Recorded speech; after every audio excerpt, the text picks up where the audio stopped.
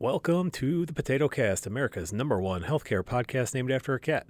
My name is Mike Hess. I am a respiratory therapist and public health aficionado. What I'm trying to do with the Potato Cast is to break down some of the more complex and hidden issues in healthcare so that they're a little bit easier to understand so that we can all work together to try and improve them. Healthcare, obviously a hot topic all the time, but no less so in the middle of a pandemic. So if you like the kind of stuff you hear on the Potato Cast, please feel free to check out the other offerings of my wife, Kelly Becker, nurse practitioner, my daughter, Emma Hess, and soon some other members of my family.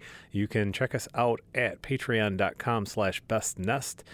We have a variety of media covering a variety of different topics, and you can also drop a line and tell us what kind of stuff you'd like to hear. So again, that's patreon.com/bestnest. With that out of the way, on with the show.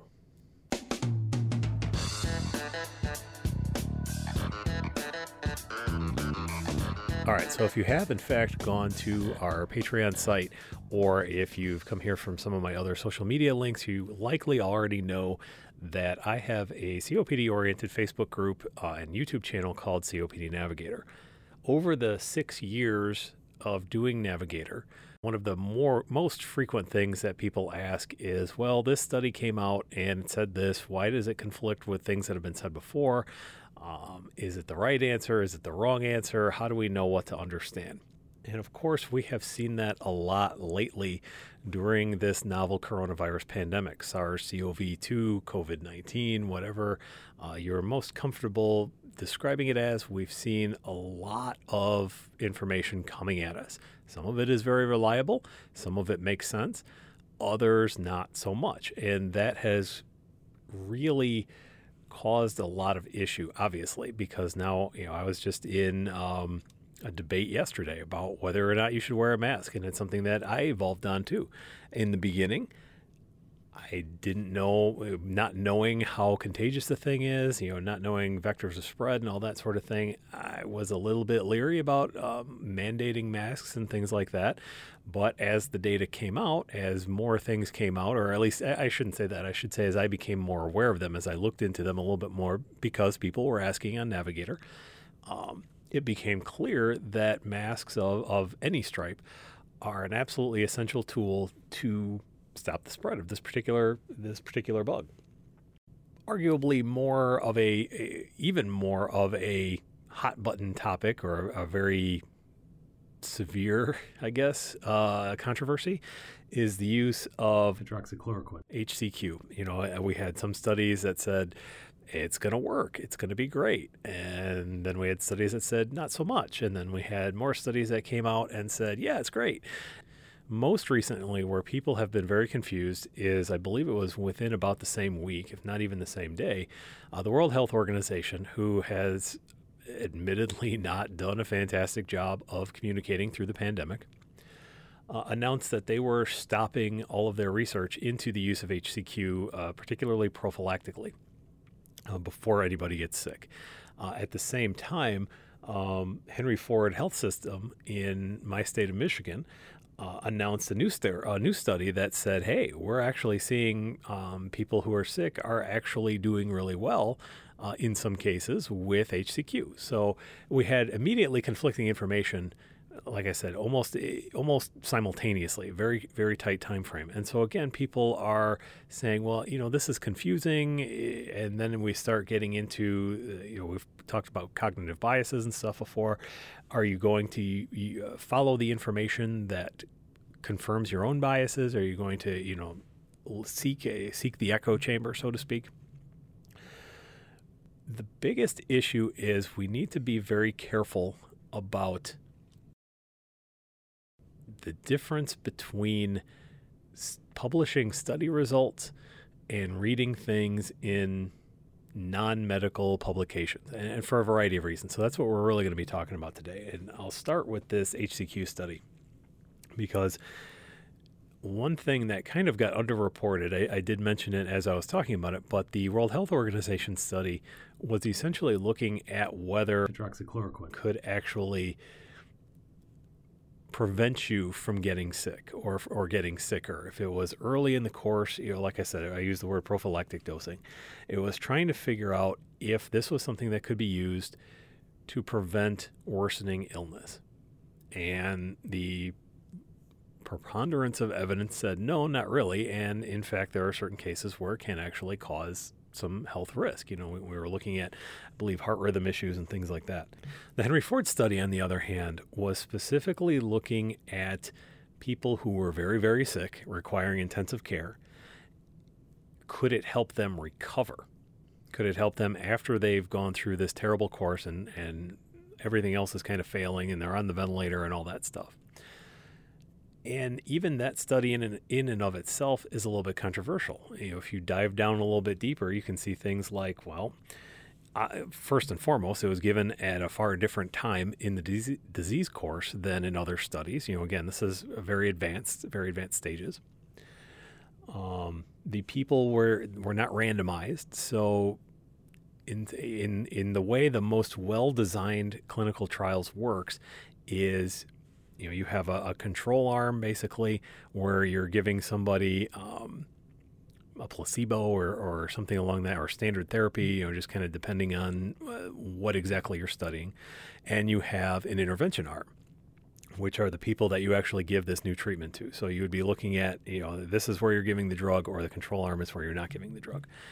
The most well-designed studies, nobody really knows who's in what group until the data collection is over. And an outside group. This is what we call a double-blinded, randomized, controlled study, because everybody is picked at random. They're an outside agency. Usually, they'll try to figure out how do we. So this outside group will look at demographic data and just to make sure that we're looking at trying to control for as many confounding factors as we can. We've talked about that on the show, on the program before too. But the people on the receiving end of the trial and the clinicians that are providing the therapy don't know if somebody is getting the real therapy, the real medication, or if they're getting a sham, placebo. Again, terminology depends on what actually you're studying. That didn't happen in this case. The physicians were well aware and carefully selected who was going to receive the treatment, which is inherently biased. And oftentimes you have this effect where if you're doing a thing, you expect to see it work. And so you're going to do whatever you can to get some kind of positive benefit out of that. In addition, the study kind of critically excluded people who had not yet been discharged from the hospital. If you work in a hospital, you know that you are not, a disease course is sometimes really unpredictable. You can have somebody who is improving, and all of a sudden they crash. So by excluding people who are still in the hospital, we don't know, it could be that those people just hadn't crashed yet. That could confound some of the data. We simply don't know. So we're in kind of a crisis mode here where we have to get a lot of this information out as soon as possible. And that has led to certain shortcuts being performed in a lot of these studies. Again, some of it comes down to poor study design or rush to publication. We've seen a couple of high-profile studies, including HCQ, who have gone through ostensibly a peer review process and are published by very highly respected journals, and then get retracted because upon further review, it's like instant replay in sports. Upon further review, the data collection wasn't so sound, the data itself wasn't so sound, the conclusions were wrong, or math errors. These things happen all the time. Usually they get caught in the pre-publication process, or hopefully in some kind of review board or things like that. But sometimes they do get through. And in a pandemic, when we're literally racing against the clock to try to save more lives because other interventions aren't working, there is this rush to publish so that we can get some of this information out there. Now, so far we've been talking about professional publications, and you can see that the process is fraught in and of itself. However, then we start getting into the realm of public health communications, where these are where you see on the nightly news or in a paper or on a website, wherever it is, you see, well, a new study came out that said blah, blah, blah. We've got eggs are good for you, eggs are bad for you, a lot of nutrition stuff, a lot of exercise, we see these kind of things all the time. That is health communications. Publication is a little bit different. That's kind of the core essence of the information that needs to get out there. And then it kind of gets translated, because we all know that we don't all speak that same technical language. And we're going to dive into that a little bit more too. But we still need to get this information out. We being clinicians, we still need to get this information out there. And so we rely on the media to do that. However, there are, of course, some really bad issues with that. And again, it's not even necessarily that anybody has malintent or anything along those lines, although that is something that does happen. Things get twisted, things get manipulated, out of context, all that sort of thing. But even when there are good intentions, there are some really significant barriers to getting high quality health communications out there. The first being most journalists are not scientists, and that's not a pejorative. That's not a criticism of them. Skill sets tend to be very different, and we see that in a lot of society. We see people who in healthcare, we have people who are maybe fantastic physicians. They end up getting promoted into administrative roles where maybe they're not so great at being an administrator because it's a different skill set than being a surgeon or being a family health practitioner. It's just a different skill set. It requires different organization. It requires different leadership skills, different managerial styles. It's just different. It's the idea of the Peter Principle writ large, because you keep getting promoted until you hit a plateau where you're not good enough to advance anymore, which means maybe you're not ideal in that role, but it's really difficult. And I include myself in this, it's really difficult for a lot of people to have that kind of introspection and say, I really want to step down. I want to demote. That's not something that is inherently in our psyche. We want to continue, in most cases, of course, we want to continue striving. We want to continue advancing. We want to get that promotion and all the perks that come with it. And we don't really want to give that up. That can also lead to a little bit of false security that, again, this is not any dig on journalists. I have a massive amount of respect for journalists because I know that's not my skill set and I need somebody else to be able to do that. But a lot of times it comes down to, reporting healthcare news is very similar to reporting crime statistics or the latest business opening or city council meetings or that sort of thing. And it's not.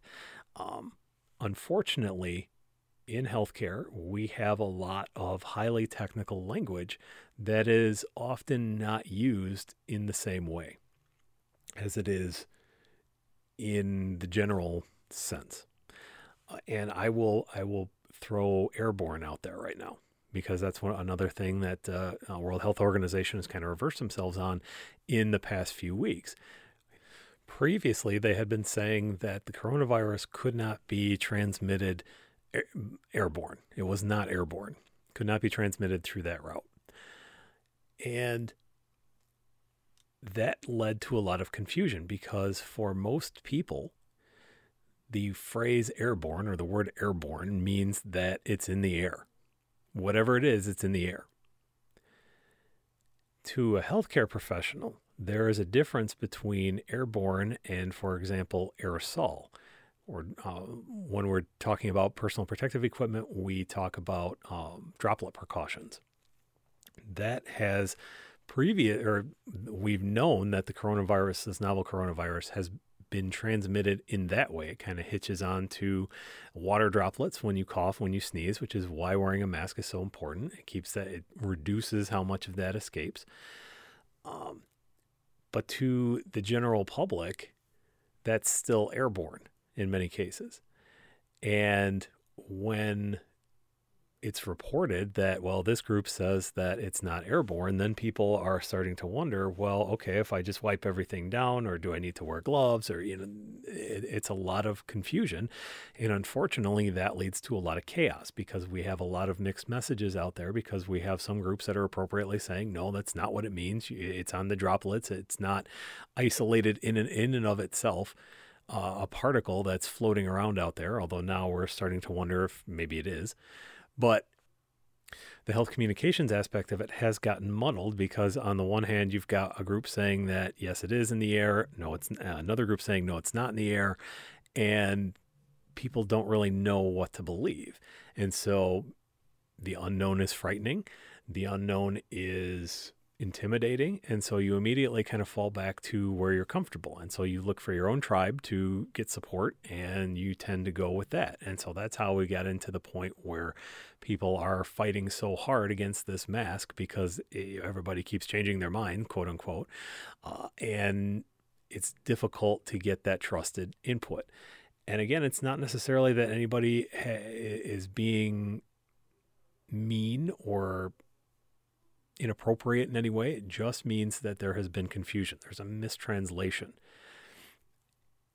And that happens a lot. I mean, even when we try to avoid words that have common meaning, the downside to that is we use highly, highly technical language, and we don't always, in our direct communications, we don't always check to make sure that there's understanding. And even when we do, a lot of times people will just want, nobody wants to admit that they don't know something in most cases, so they'll just be like, yeah, I understand.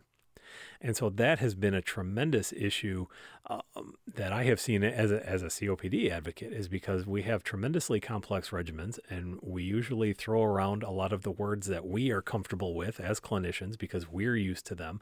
And we forget that not everybody has that same context. Not everybody has that same vocabulary. Not everybody has that same level of understanding. So we see issues come up like things are just not in plain language. Studies have told us that most Americans have roughly a late middle school, early high school literacy level. 7th to 8th, maybe 9th grade. Just, again, depending on what studies you look at and what specific populations you're looking at. But it's somewhere around late middle school, we'll call it. Unfortunately, if you analyze a lot of the health media that comes out of official sources like CDC, like World Health Organization, like Department of Health and Human Services, most of that material is written at a 10th grade level. So you may be able to pick out most of the words or, half the words, but you might be missing out some crucial context. You might be missing out some vocabulary. And there aren't always a lot of places to go for that translation, especially in cases where we're trying to get information out in a hurry, like during a pandemic. But this is not an issue that is specific to the pandemic. It's just another one of these things that has been highlighted or revealed or emphasized. Another critical consideration is that the way we consume media has changed a lot. We have shifted very much from a newspaper, magazine-oriented society to getting a lot of media on the internet. Of course, there are generational differences, and this is inherently, I'm kind of falling into some of the traps of making oversimplifications and things like that. But many, many people are getting their information online. And I was a little bit stunned. I hadn't really thought about this, but according to the Center for Plain Language, which is another group that has been emphasizing reducing the level of literacy needed for health communications and policy documents, throughout government, all of these different things. The Center for Plain Language tells us that online reading is far different. And if I'm thinking about it, this makes a lot of sense. People tend to scan websites. Because when you're looking something up, you're looking for a particular nugget of information. And so if you are reading a newspaper article, you're probably reading the whole article.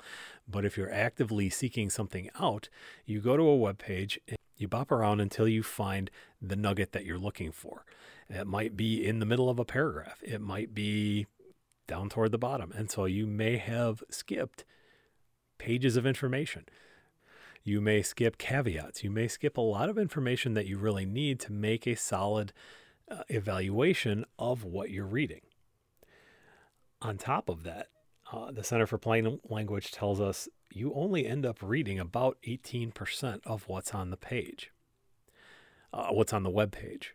18%. That's 1 in 5 words. That's 1 in 5 sentences. However you want to break that down.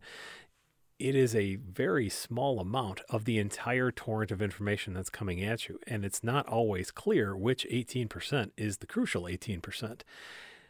And that leads to a lot of bad communication. In addition, web pages have a lot of other, we'll call them distractors. I mean, we've got pop-up ads, we've got solicitations, we've got animations, we've got all these other things that are going on that are inherently distracting that can make you lose your train of thought. If you have a relatively low level of literacy, they can be very distracting. They can be very confusing. They can lead you to not chunk the data properly. A lot of times we don't even read the individual letters. We have come to recognize the general shape of a word. And I was reading about this as I was trying to put together some other documents. For example, the ampersand. It is technically more difficult to read a document that has ampersands instead of the word and spelled out.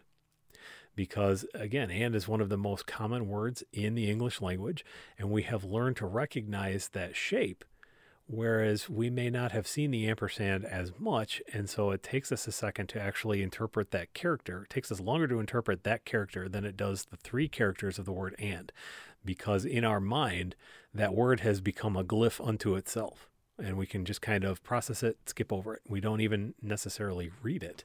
We just know it's there. If you have, though, a reading comprehension problem or a learning difficulty, sometimes you may be reading each letter individually and then assembling the word as you go. And if you're not writing to that capacity, then you're going to be skipping over stuff. If you have hidden links, or if you're using weird fonts, or those weird alphabet characters that look like they're all over the page or anything like that, those are going to cause issues for your audience. Now, a lot of times, the more respected publications and things like that aren't going to be using those gimmicks. But again, this is another one of those factors. All of these things are working together. All of these issues, whether it's reading level, whether it's vocabulary, whether it's how the word is designed on the web page, or how it's highlighted, or any of these things, these are all things that work together. Sometimes they go really well. Sometimes you may be missing one or two and still be getting the message across to a certain degree. And sometimes they just all collaborate to create kind of a communications disaster. So the final confounder to all of this is you really do have to be careful about the source. I know it's always a touchy issue to be talking about what media source has what bias, and who's liberal and who's conservative and who's sensational and who's objective and dry. A lot of the time you can get two wildly different conclusions from the same paper. You can use that same pool of data, and depending on how you parse out the caveats and parse out all the issues with it, you can actually use it to attack, so to speak, both viewpoints, or two different viewpoints.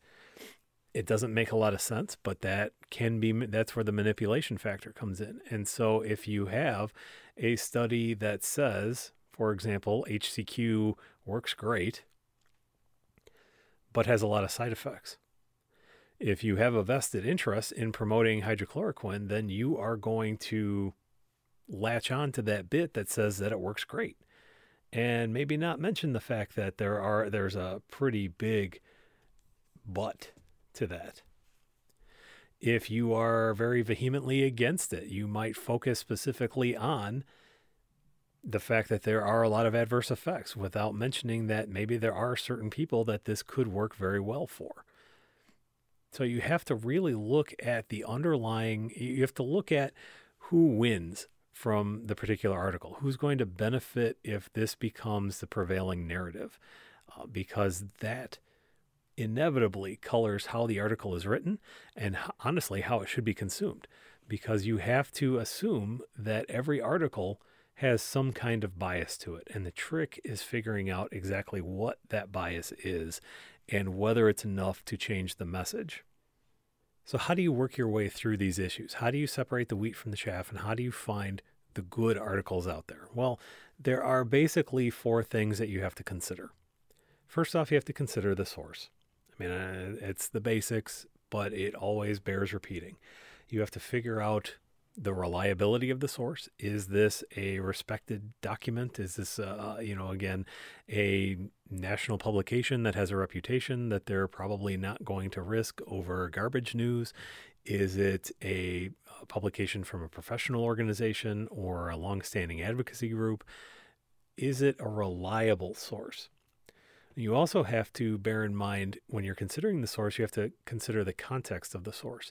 Again, if you're reading something in a medical journal, it's probably going to be written for healthcare professionals, and it's probably going to be written in, again, a very particular way. For example, they are rarely definitive. You will almost inevitably, to the point where it's kind of a joke or an academic meme, so to speak, come across the terminology further research is indicated in a lot of these publications. Because when you are doing new research, particularly if it's a novel cure, a novel therapy, something like that, you have to start with a small sample size. For safety reasons, for ethical reasons, for practical reasons, you have to start with a relatively small amount of people. Sometimes you can extrapolate out and scale up the results to match an entire population. Most of the time, you can't. We try to, but we really can't. And as we grow our sample size, as we do additional research that has been indicated by the positive initial study, as we do that, we discover that there are populations where maybe this intervention works even better.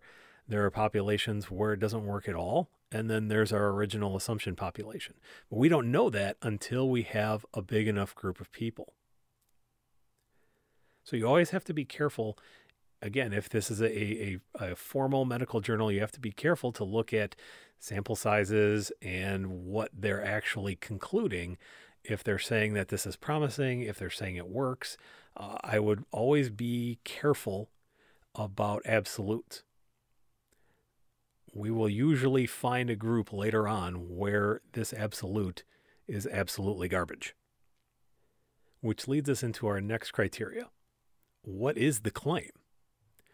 And here, what they call the smell test often applies. If it smells fishy, then it's probably a little fishy.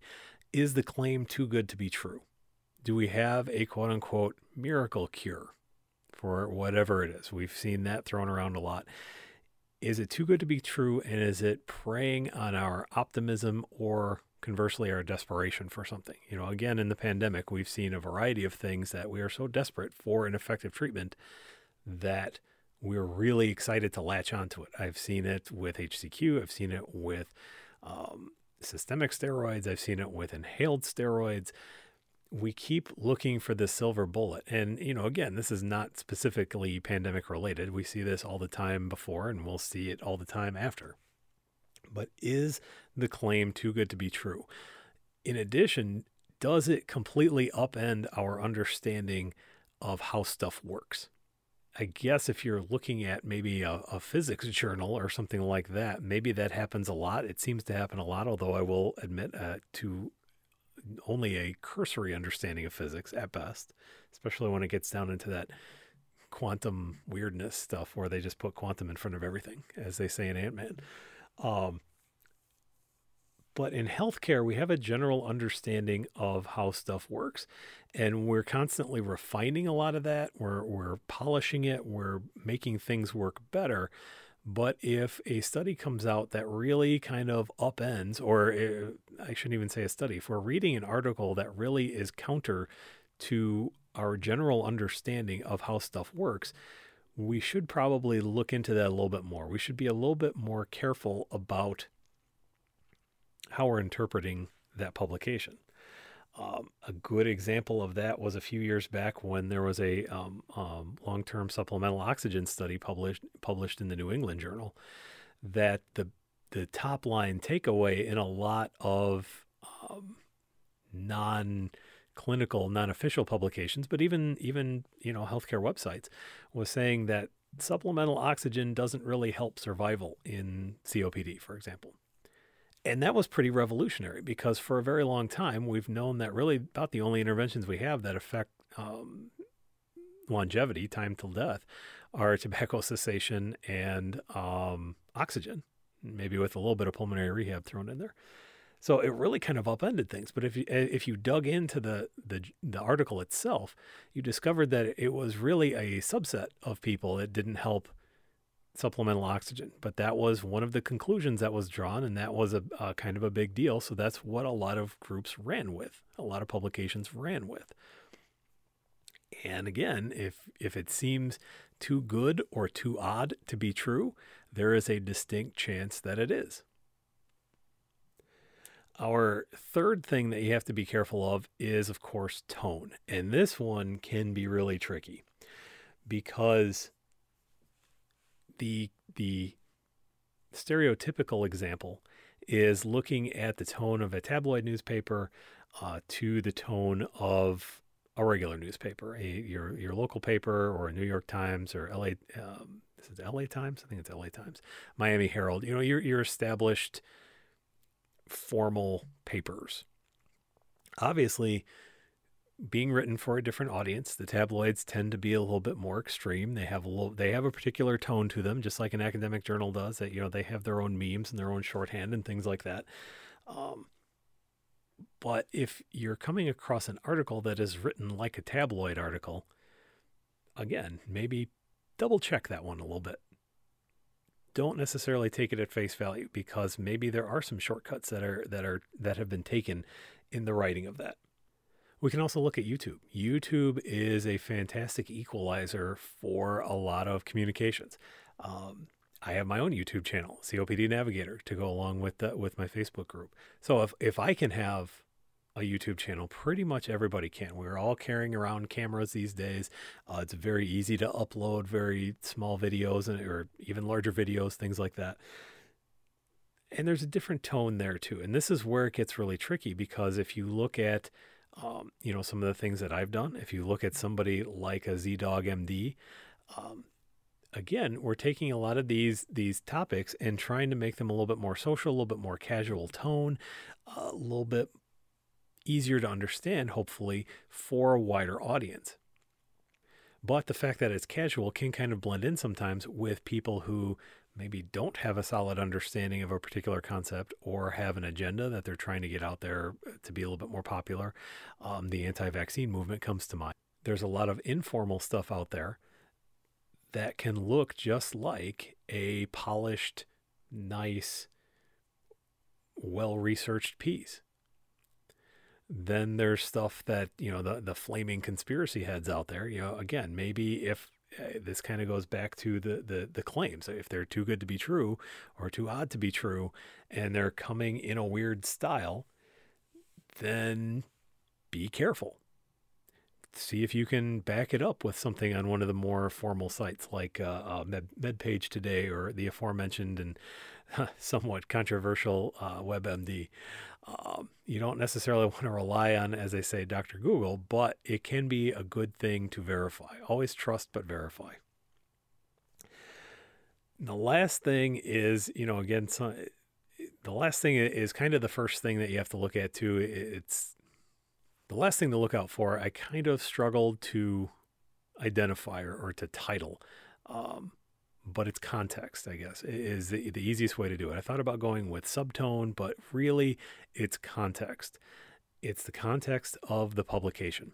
In Star Trek Discovery, there's a line that's talking about how context is for kings, because you're not going to get the full picture unless you understand the context. And again, this can be really tricky too. When we're looking at media absolutely loves to be first. They love to have the breaking news. They love to have the scoop, all of that kind of stuff. And that goes in with health media too. If you can be the first to report some kind of new breakthrough, then that's what's going to pick up and, no pun intended, go viral. And that you're going to be the ultimate source. And that's going to translate into a lot of positives for your organization. So they try to get to be first. And we see that that's an outgrowth of internet culture too. There was a lot of people who just wanted to be first to comment on a blog or what have you. But as we discovered, sometimes first isn't always best. As we were talking about, when you have a small sample size, you might not be able to extrapolate all that stuff, and you may end up having to retract or clarify. And unfortunately, that gets lost in the sauce a lot. Certainly more so than a breaking news item. Also, we can look back to that oxygen study, and we see that a lot of times it's all about the hook. It's all about the clickbait, so to speak. It's all about those things that are going to get the eyeballs to the page and drive up ad revenue, or again, try to get some of those positive intangibles out there for the organization. And it's not always so much about the caveats or the context or anything like that. It's just about getting that interaction. And so all of these things working together, again, they do overlap a little bit. There's some confusion. There's some melding. You have to, however, make sure that you're contemplating all of these as you are evaluating your healthcare site. And if you are a health communicator, as I try to be, they're all things that you have to consider as you are shaping your message and as you are shaping your content. These are critical things that we have to be able to provide these things at an understandable level so that they're catchy, so that they're interpretable, so that people can actually figure out what the real news is from, I hate the cliche, but from the fake news.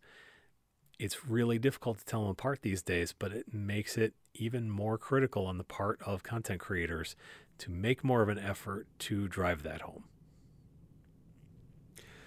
All right, so hopefully we've learned a little bit more about the issues inherent in health communications and why we're having such an issue with many of them today. I would invite anybody to let me know how I did with this explanation, because it's all about the continuous process improvement. Also, let me know what other topics you might like to hear. You can hit me up at potatocast@copdnavigator.net. Drop me a line anytime. You can also find me on a variety of social medias. Just search for Mike Hess or COPD Navigator. Or again, you can always contact us at patreon.com/bestnest and maybe throw us a little bit of support so that we can keep creating what is hopefully high quality content. So until next time, my name is Mike Hess. This has been the Potato Cast, America's #1 healthcare podcast named after a cat. Hopefully we'll get Potato herself on here before too long and get a little cameo. But until then, take care of yourselves, take care of each other, keep breathing lightly.